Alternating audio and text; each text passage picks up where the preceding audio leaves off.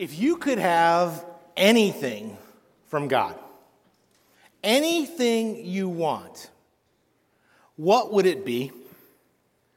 Riches, power, fame, love? Or maybe for you it would be something different. Maybe you want God to change something. Something about you or about your circumstances or your relationships or maybe even our world. What do you want from God? Well, what if I told you that God has something better for us than all of these things? If you have your Bible with you this morning, let's turn together to Exodus chapter 15. Exodus 15. Today and this week in our life groups, we resume our study of Exodus. And throughout the fall, we learned along with the Hebrews about the God who delivers. And before the holidays, we wrapped up part 1 of our study with the celebration of the crossing of the sea and the liberation of Israel from bondage in Egypt. And now, as we resume the story, we're going to have the chance this winter to learn that God is not only the God who delivers his people, but God is also the God who is with his people. Exodus 15, and we pick it up today in verse 22. Then Moses led Israel from the Red Sea, and they went out into the wilderness of Shur, and they went 3 days in the wilderness and found no water. When they came to Marah, they could not drink the waters of Marah, for they were bitter. Therefore, it was named Marah, which means bitter. So the people grumbled at Moses, saying, "What shall we drink?" So imagine the scene. They've now set out from the Red Sea. They've gone 3 days into the wilderness.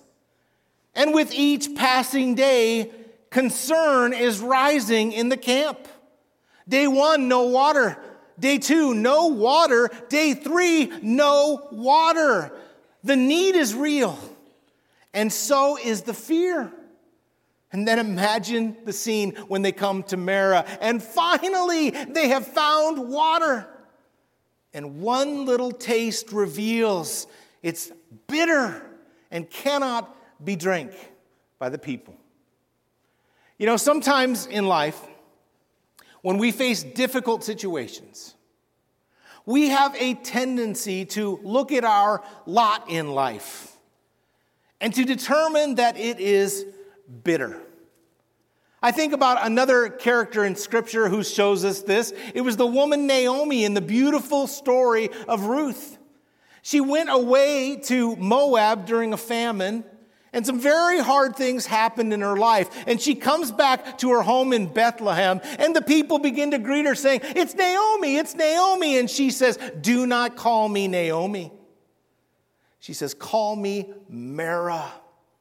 And then she goes on to list the ways that God has made her life bitter. But here's the thing. The book of Ruth is a beautiful redemptive story. And what she says there in chapter 1 is said not realizing that God has not yet finished writing her story. And God has not yet finished right here in Exodus 15. But we have a tendency as people, when things don't go well, to do a few things. First of all, we tend to globalize. We look at whatever our current difficult situation is, and we extrapolate that to being everything about our lives. We also have a propensity to catastrophize. Oh, this is happening, or this might happen, which could lead to this, to this, to this, and we run in our hearts and minds to the worst possible scenario. And when we do, we forget God. Verse 24 again. So the people grumbled at Moses, saying, "What shall we drink?" Then he cried out to the Lord, and the Lord showed him a tree, and he threw it into the waters, and the waters became sweet. Bitter to sweet. But oh, how quickly they forgot the one who was with them. The Hebrews have forgotten God's power. It has only been 3 days since they set out from the sea, where they were just celebrating God's miraculous deliverance. And it's probably been about 10 days since the Passover, when they were celebrating God's protection. How he protected and spared them, not because of anything that they had done to deserve it, but because God had chosen them to be his people. And so here, the wilderness becomes the place for them to learn what it means to know, to walk with, to depend upon, to trust in, and to obey God as his people. Back to verse 25. There he made for them a statute and regulation, and there he tested them. And he said, if you will give earnest heed to the voice of the Lord your God, and do what is right in his sight, and give ear to his commandments, and keep all his statutes, I will put none of the diseases on you, which I have put on the Egyptians, for I, the Lord, am your healer. Verse 25 speaks of a test, a statute, and a regulation. But what comes to your mind when you think of a test? I think for most of us, something negative comes to mind, probably because of those memories when we were panicked over some test that we had to take in school. But what is the actual purpose of tests? It is to help us see what we have learned and to see what we still need to learn. Over the years, I have heard Brian speak on a number of times about the wilderness school of leadership.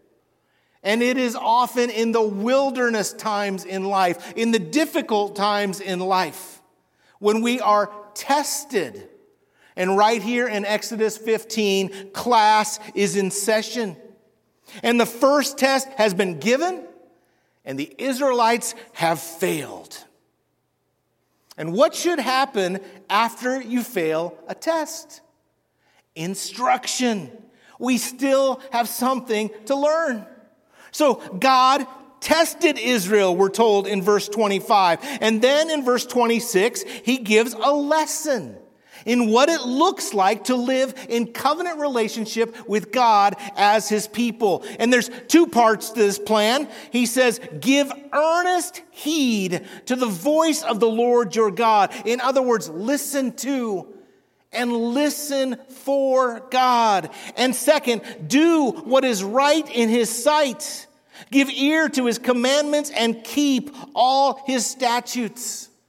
That's the plan. And then he gives motivation in the end of the verse. Basically, he's saying that life is better in step with God and his plan, because God does not want to bring plagues and diseases. He doesn't want us to experience those things. He wants to bring life. For as the end of verse 26 says, for I, the Lord, am your healer. I, the Lord, Yahweh, am the one who heals. And think about Jesus. When he came and proclaimed the good news of the kingdom, God's plan, he brought with him life.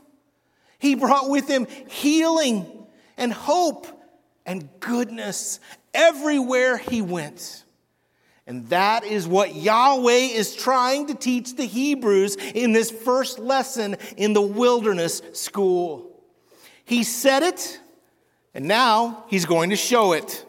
Verse 27, then they came to Elim, where there were 12 springs of water and 70 date palms, and they camped there beside the waters. The first test and lesson are now complete, and it is spring break at the resort. 12 springs of refreshing water, abundant refreshing water, 70 date palms, abundant fruit. And here they feast and rest in the goodness of God. So what do you think that Israel should have learned through this first wilderness lesson? What are the takeaways? What is it that God is trying to teach them? They might apply it going forward. Well, keep that in mind as we move into the next chapter, and maybe ask yourself, what are some of the lessons that God has been trying to teach you? Maybe in even some of the wilderness times of life. And how are we doing at retaining and applying the lessons that God has been teaching us through those tests in life? Exodus 16, verse 1. Then they set out from Elim, and all the congregation of the sons of Israel came to the wilderness of Sin, which is between Elim and Sinai, on the 15th day of the second month after their departure from the land of Egypt. So they leave Elim and they set out into the wilderness, and they are on their way to Sinai. And it's now been about a month into their Exodus journey. Verse 2. The whole congregation of the sons of Israel grumbled against Moses and Aaron in the wilderness. The sons of Israel said to them, "Would that we had died by the Lord's hand in the land of Egypt, when we sat by the pots of meat, when we ate bread to the full. For you have brought us out into this wilderness to kill this whole assembly with hunger." Same song, second verse. Verse 2, they grumbled against Moses and Aaron. Why? Verse 3 tells us, in the first test, it was an issue of thirst. In the second test, it is hunger. And it is really interesting to note that these issues strike right at the core of our legitimate needs. We need water. We need food. We cannot survive without them. But these tests also reveal the patterns of how people tend to respond when they don't get the things that they think they need, the things they hunger and thirst for, be it literally or figuratively. And here, just as at Marah, there is a perceived unmet need and an angry people and leaders under fire. And the statements and accusations made, they are strong. What did we say in chapter 15? There is a human proclivity in times of trial, particularly when we are under stress or we think that we are in danger, to globalize and to catastrophize. Notice it here again in chapter 16. Their response is not just about the situation and the current problem that they're facing. Their response is holistic. Verse 3, would that we had died by the Lord's hand in Egypt.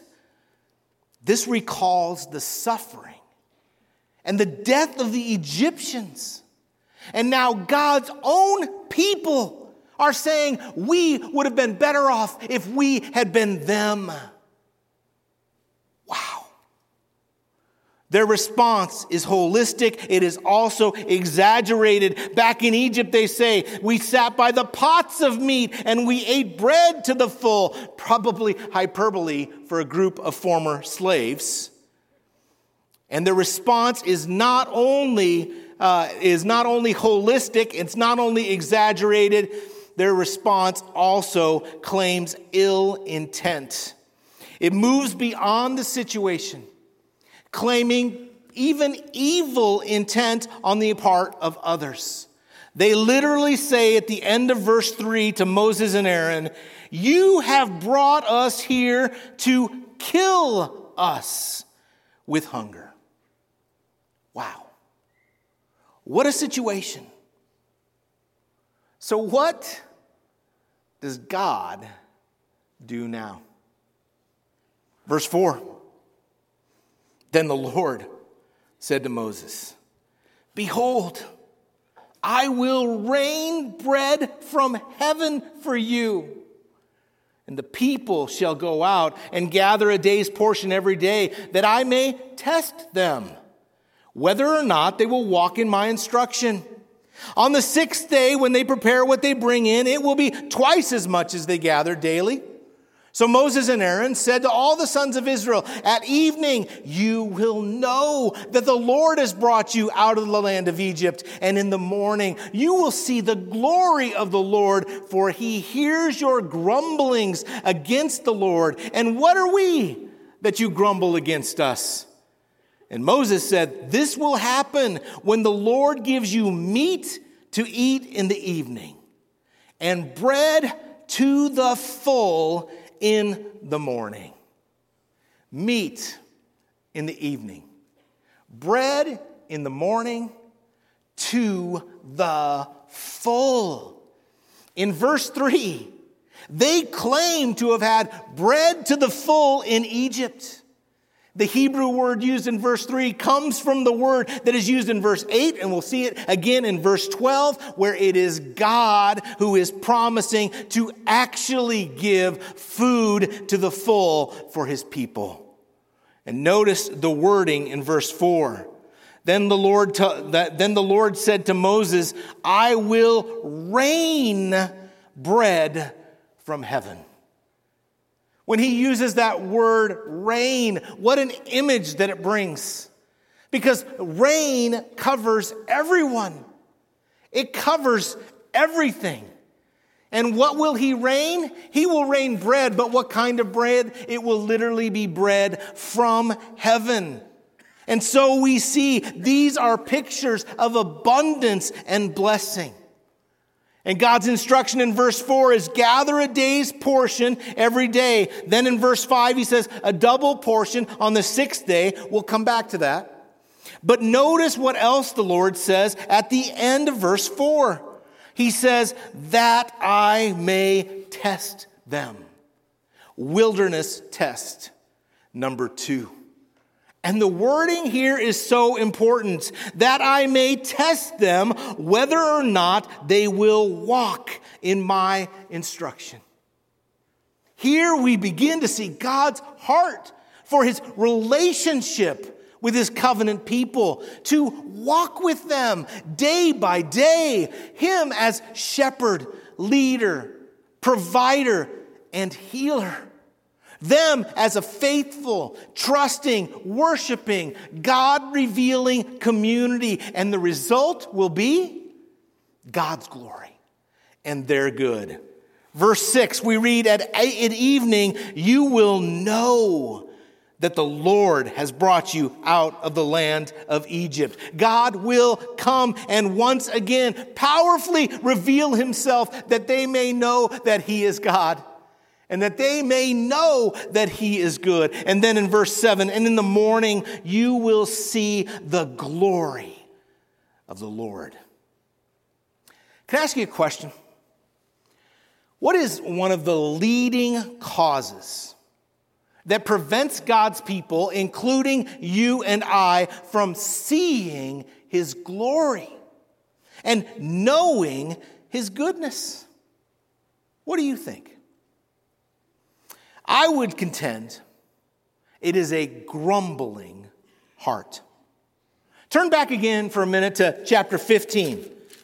What was the problem here in Exodus 15? Many of us would say no water. That was the problem. But the text is saying to us, really? And it is trying to get us to reconsider that. Was that place Marah? A place of bitterness and no good water? No, not after God showed them yet again that he was with them and he was for them. That water became sweet because of the goodness and the glory of God. But what is it that kept them from seeing or even looking to that good and glorious God. Chapter 15, verse 24. So the people grumbled at Moses, saying, "What shall we drink?" Now here in chapter 16, what is the problem? Well, the Hebrews, and likely most of us, if we were in their shoes, would say the problem is no food. And it's true. If all they have is what they see, and if they only have Aaron and Moses to trust in, they are probably right. They are in deep trouble. But is that all they have? Are Moses and Aaron the only ones they can trust in? Absolutely not. Verse 4, the Lord said to Moses, "I will rain bread from heaven." Wow. So again, why didn't they see or even look to that good and glorious God? Verse 2, the whole congregation of the sons of Israel grumbled against Moses and Aaron in the wilderness. Now, let's pick it up again with verse 7. "And in the morning you will see the glory of the Lord, for he hears your grumblings against the Lord. And what are we that you are grumble against us?" Moses said, "This will happen when the Lord gives you meat to eat in the evening and bread to the full in the morning, for the Lord hears your grumblings, which you grumble against him. And what are we? Your grumblings are not against us, but against the Lord." Then Moses said to Aaron, "Say to all the congregation of the sons of Israel, 'Come near before the Lord, for he has heard your grumblings.'" And it came about as Aaron spoke to the whole congregation of the sons of Israel that they looked toward the wilderness, and behold, the glory of the Lord appeared in the cloud. And the Lord spoke to Moses, saying, "I have heard the grumblings of the sons of Israel.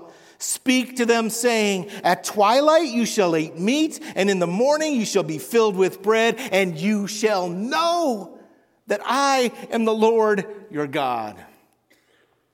Grumblings and grumblings over and over.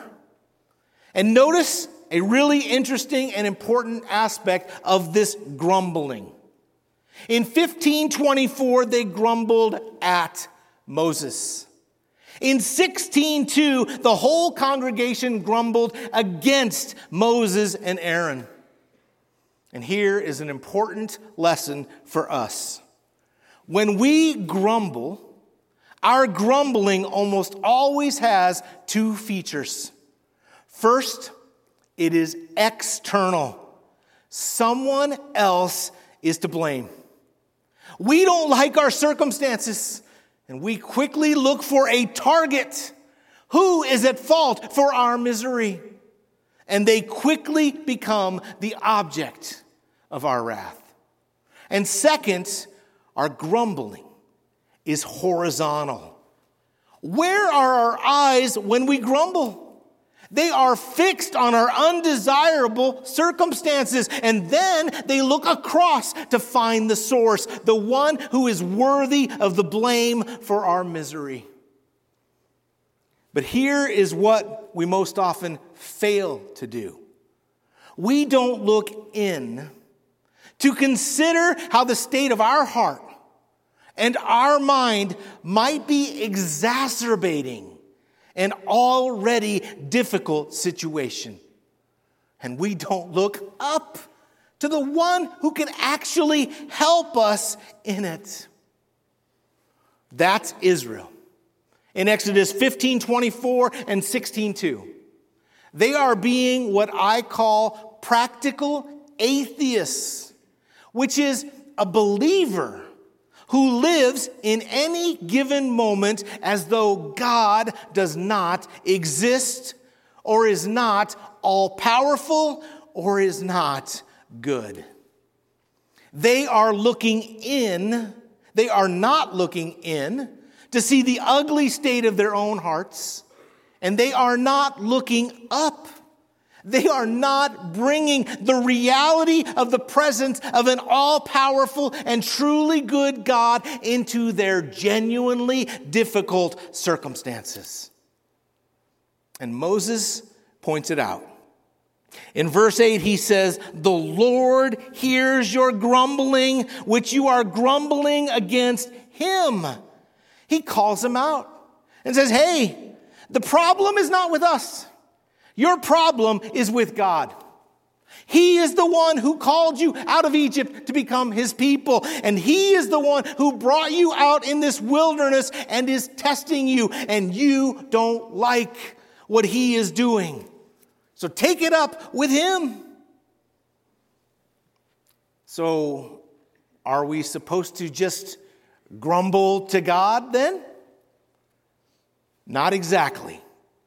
1 Peter 5:7 says, "Cast your cares upon him, because he cares for you." We are to bring our prayers, our petitions, our needs to him. But there is a huge difference between grumbling and complaining even to God and casting our cares upon God. And what is the difference? Unbelief. The heart of grumbling is unbelief. It is failing to recognize that God is God and that God is good. It is choosing to believe that I am a victim of chance and circumstance and the actions of others. I am being, in that moment, a practical atheist. Belief, on the other hand, is to acknowledge the genuine difficulty of our sometimes very hard circumstances. But it is also to simultaneously believe and acknowledge that God is with us and that God is for us and that God is able to help us to walk in our circumstances no matter what we face. Grumbling seeds and feeds unbelief. Faith releases the Spirit and sets us free to trust in the one who is with us even in horrible circumstances. Now, here are the Hebrews, grumbling against their leaders. But in reality, they are grumbling against God because right now they don't like or want his plan. So, what does God do about it? He shows them himself. He reminds them, I am right here. First, through Moses, he promises provision, manna in the morning, quail in the evening, that they may know that the Lord is leading them, and that they may see his glory. Verse 6 and verse 12. And second, by manifesting himself. Look again at verse 10.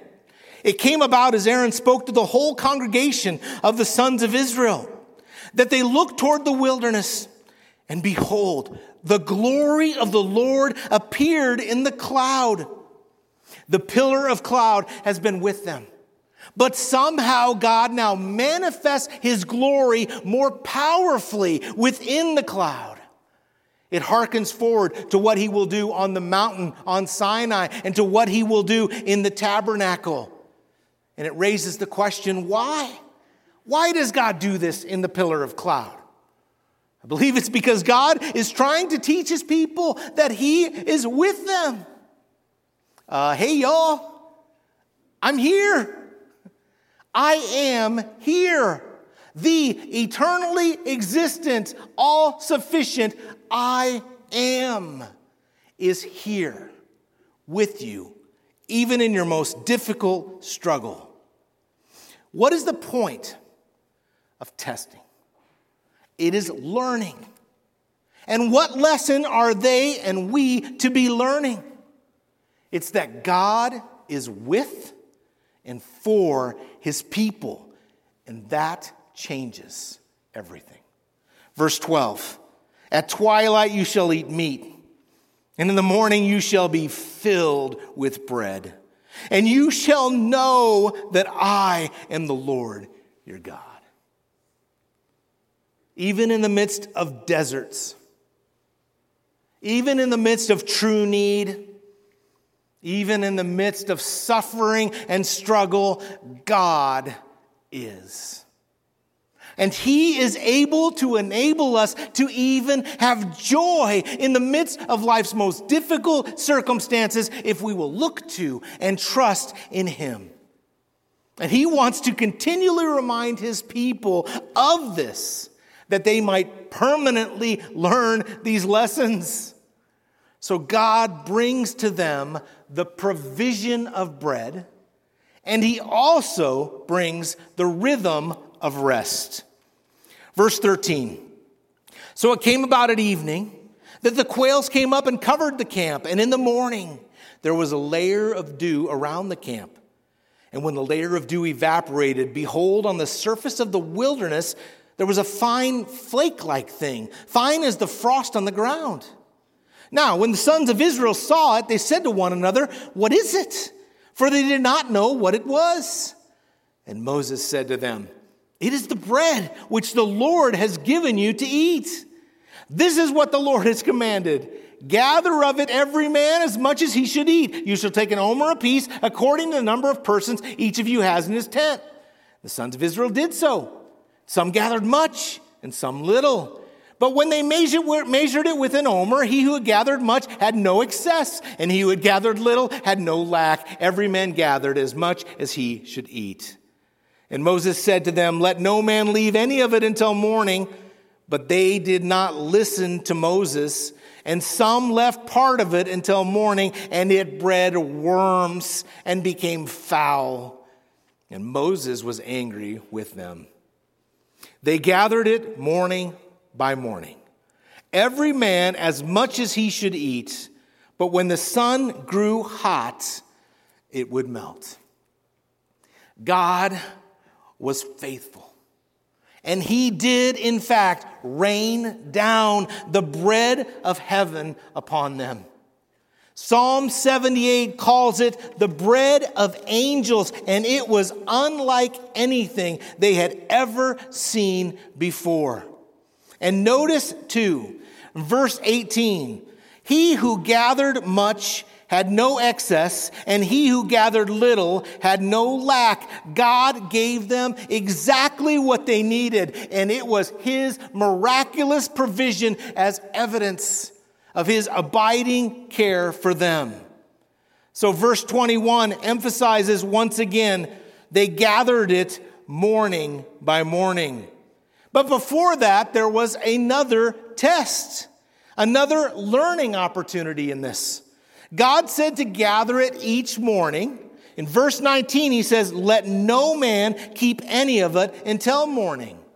But in verse 20, we are told they did not listen. Some of them tried to hoard it and store it, and they woke up to jars of maggots in their tents. What lesson is there for us in this?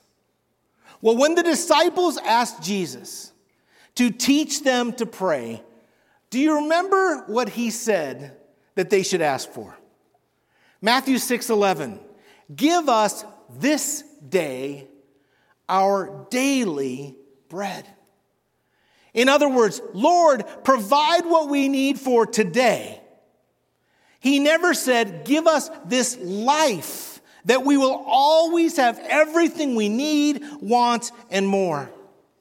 And to be honest, our American prosperity creates for us a great danger to being able to walk with God.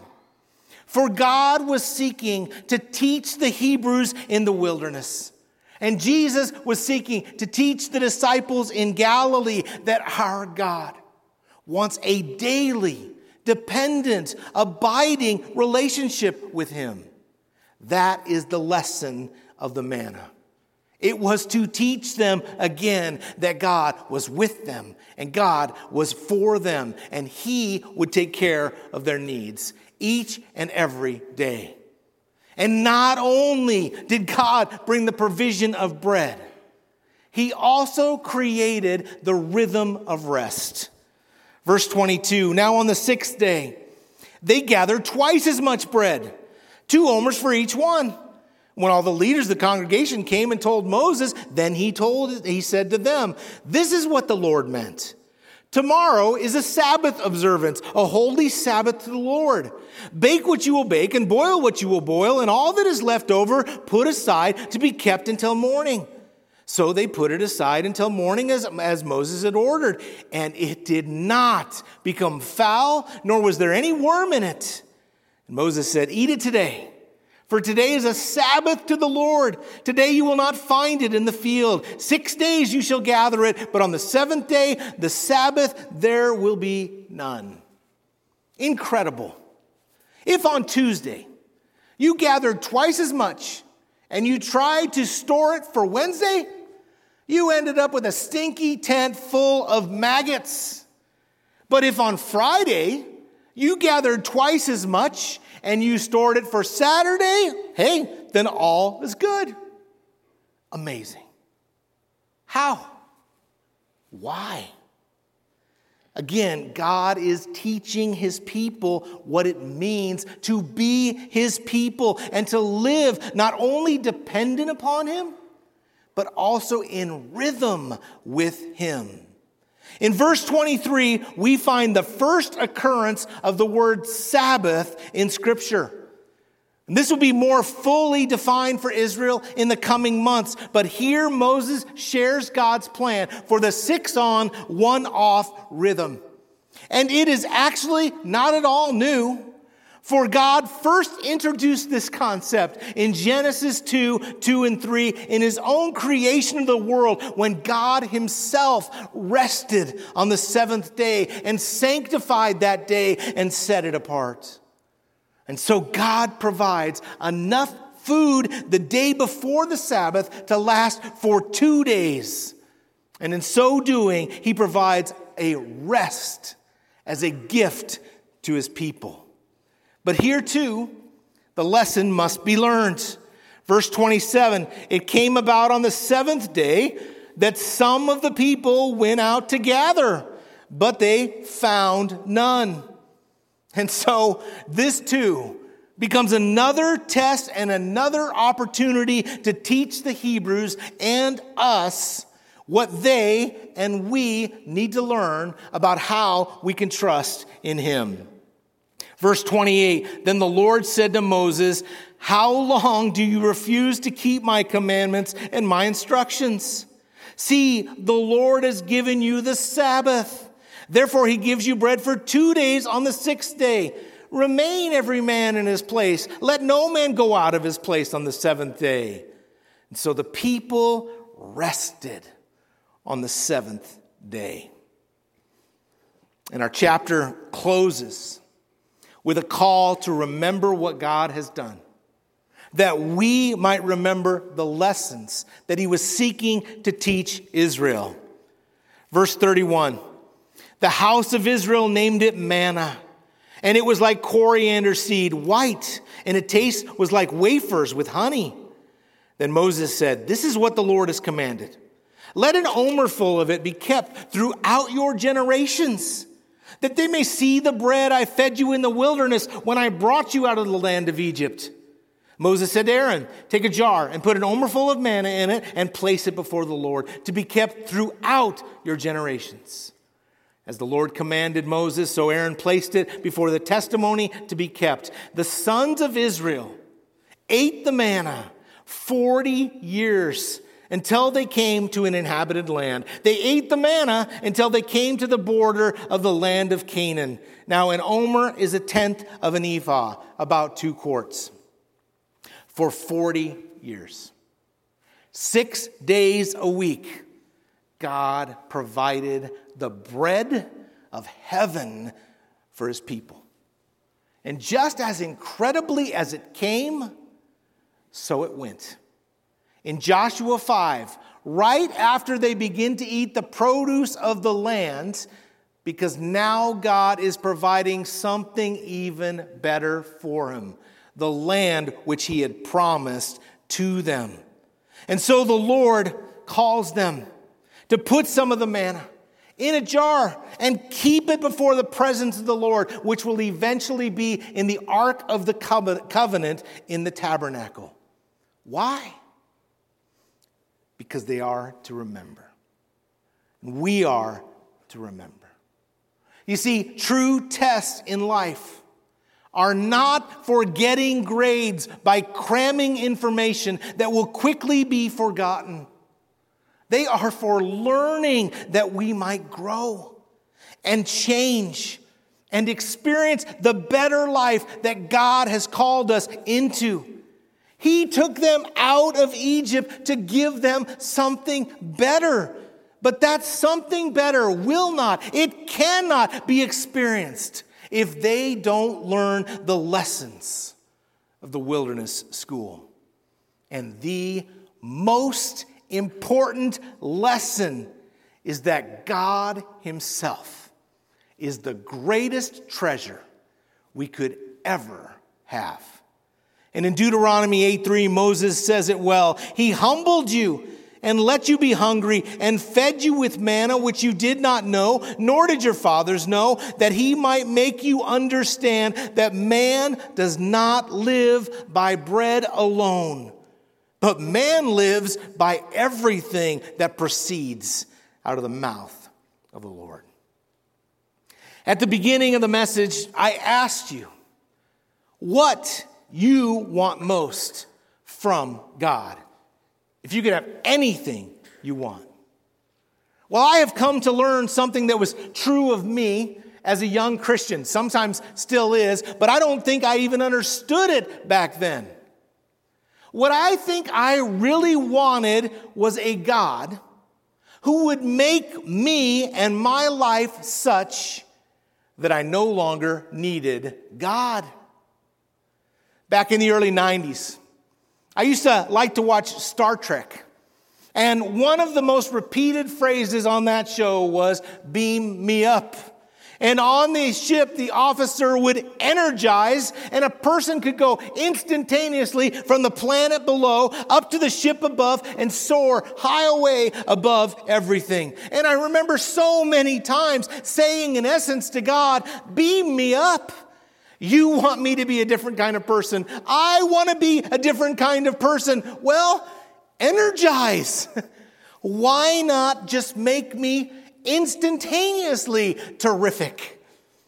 And the answer is because if he did, I would have never learned to live life with God. We are all so prone toward independence and the temptation to self-directed and self-empowered lives under our rule and reign. But God wants to progressively teach us to learn that he is with us and he is for us, and we never have to go it alone. We literally have the God of the universe to look to trust in, and to depend on 24/7, 365. The problem is that far too often we are focused more on a life from God than a life with God.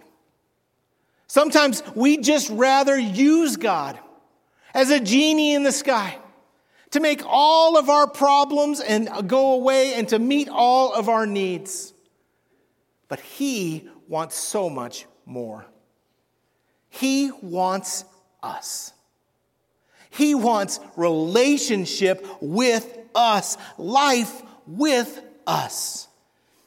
And if we will learn the lessons of the wilderness school, then we will begin to find an entirely different kind of life, experiencing his provision and living according to his rhythm. And the result can be such greater joy, hope, peace, and rest, no matter what storms are blowing outside. From God or with God? Which one do you want? Jesus, thank you that you want us. Thank you that you're not just a genie that we occasionally get wishes from to solve problems or meet needs. Thank you that you are an ever-present help in every time of trouble. Thank you that you promise to never leave us and to never forsake us. Thank you that you are so good. Thank you that we can know you, we can depend upon you, we can enjoy you both now and forevermore. Teach us the lessons you are trying to teach Israel in the wilderness, that we might learn to trust you and abide with you. In Jesus' name we pray.